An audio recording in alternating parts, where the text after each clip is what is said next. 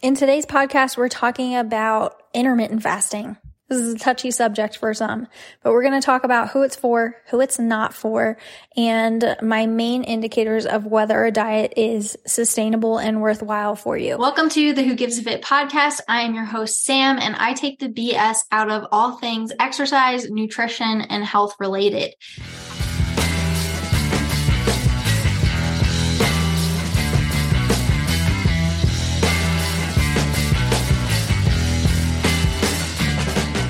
So let's just get right into it. Intermittent fasting. I'm just going to say right off the bat, this is not a diet that in this current moment, we're allowed to change our opinions over time. Absolutely.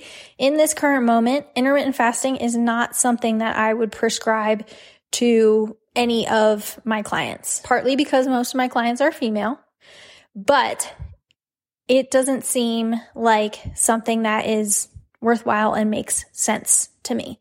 That is worth trying. There are so many other things that will benefit you more.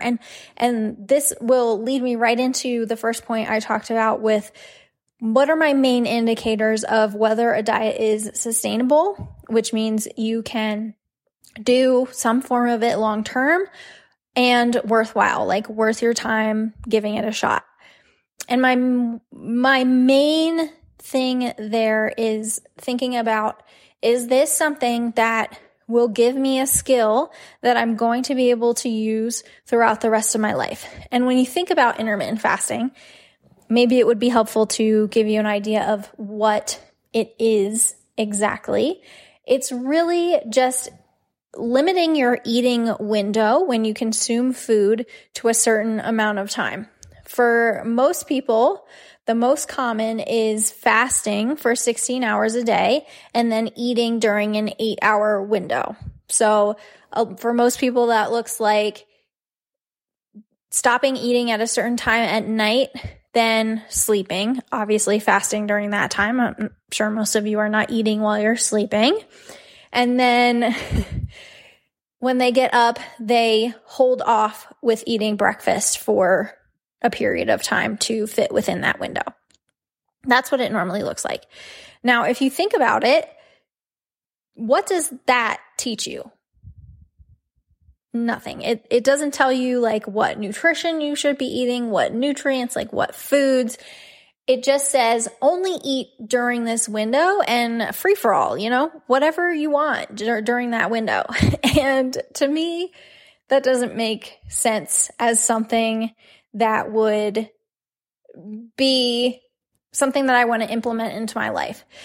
There are so many reasons why and why not that I will go into, but that is kind of how we determine if a diet will be something worth trying for myself or my clients. Okay, so right off the bat, you can kind of see that I lean on the side of intermittent fasting not being something that's worthwhile. And to each their own. But I'm going to go into why I feel that way, who it might be good for. So another reason that I don't love intermittent fasting, mostly in relation to women, is because cortisol in the morning is high. And in order to bring that down, which is important to maintain, healthy stress levels. Stress levels are very important for making sure that we don't overeat and, feel good throughout the day and not drained. So bringing those cortisol levels down is important, and they are high when we wake up in the morning, especially for women. So eating brings those down. And if we are holding off from eating because we're fasting for fat loss, then that does not allow that cortisol drop to happen. And that can cause issues. I'm not saying that can cause issues for every single person, but it has shown to cause issues. Now, how intermittent fasting works, how people see fat loss from it, is simply because it creates a calorie deficit. That's it. And if you've listened to my other podcasts, you know that there are other ways to create a calorie deficit, meaning eating less calories than you're burning. You can do that through macro tracking. You can do that through hand portion food tracking. You can do that in various different ways. So potentially putting more stress on your body and putting yourself at higher risk by limiting the amount of time you have to eat simply to create a caloric deficit, again, doesn't seem worth it to me. Now, for some people, it seems like much easier. Like, I can just eat during this period and that's easy for me. But what I've found is that, like I kind of mentioned before, this doesn't really guide you on what you can or can't eat. And not that we can or can't eat certain things. All food is food, everything in balance. But a lot of times people who end up following this diet will stick to the period of restriction or, fasting. Then when they are able to eat, they binge. And so, you can still get a lot of food in 8 hours if you're able to. And then they're like, why am I not losing weight? I'm doing this intermittent fasting. You don't always make the best choices if you're feeling like you're only allowed to eat during this certain period. It's the same mindset as if you're completely trying to cut out like carbs or completely trying to cut out like any sort of food that you enjoy on a regular basis. It's going to make you want that thing that much more and potentially binge on it down the line, which is why I'm always promoting having a balanced take on that. 80-20, 90-10 if you're being more cautious with your treats, if you want to say it like that. But this, again, creates that restrictive mindset, which can lead to binges. And also think about, this is another indicator for whether a diet is worthwhile to me, is think about your lifestyle and are there any moments where you feel like that diet would not allow you to live the life that you want to be living? Now, we have to make sacrifices at times. Sometimes we want 2 donuts and only one would really fit into our plan, or maybe even not one at all for that day, and you have to save it for another time. That's okay. That's different. That's making decisions based on your health goals. What I'm talking about is if you like going out to breakfast with your family, intermittent fasting is not going to cater to that lifestyle. If you like going out to drinks or whatever after 9 p.m., which I am in bed by then, but again, to each their own. If that's something you enjoy, or you like having a nighttime snack while you're watching a movie or something, but your cutoff window is 7 p.m. for eating, how much harder is that going to make it to stick to that? And then you're going to be frustrated that you're not able to stick to it when really you just set yourself up for failure or having issues with this. So you really have to evaluate how these rules will fit into your life and if it's actually something you want to do, because there are so many different options out there and you have to really consider if it's worth taking the approach that you are looking into.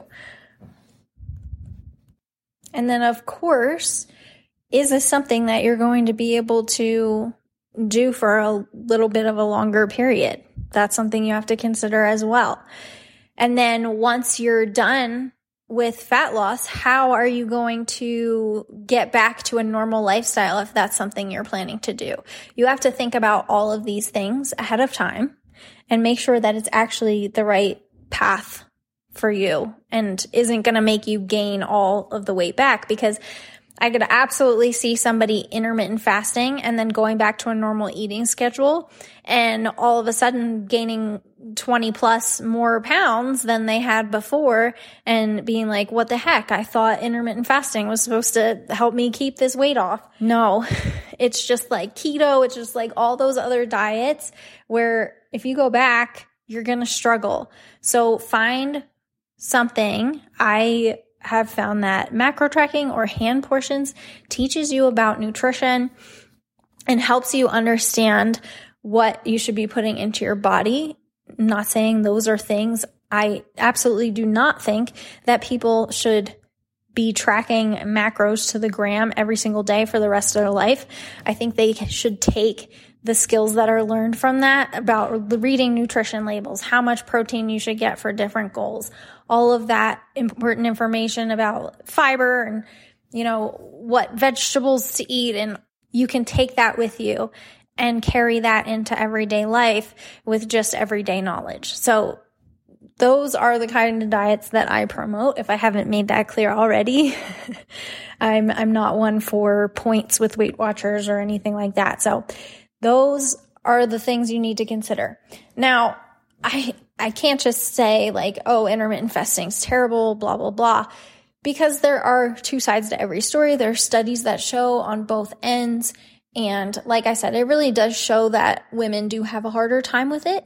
But I know there are some women out there that strive on it. So it's really taking the information in the world about this topic and making it, maybe even testing it. I always say there's nothing wrong with testing. Give yourself a month of trying it. And if you're feeling like you're not seeing progress or you're feeling more tired or anything like that, then stop.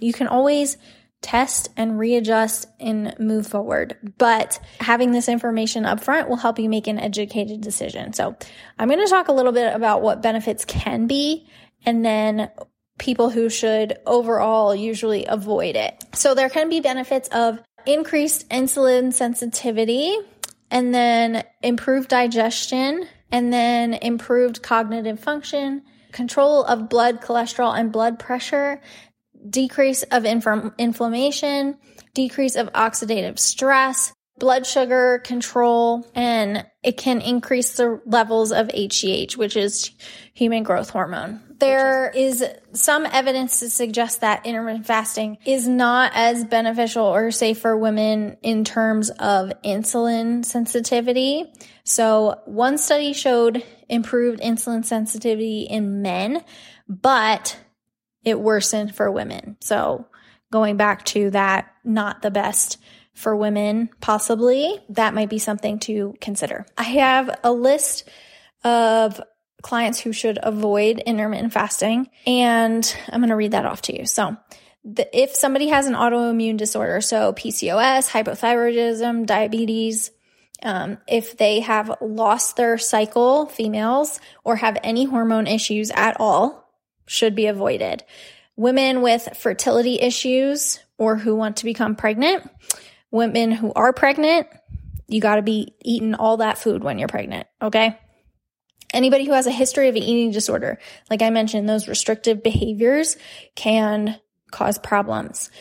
Underweight individuals, anyone under 18, obviously we don't want to be promoting that lifestyle to kids. We want to build healthy habits.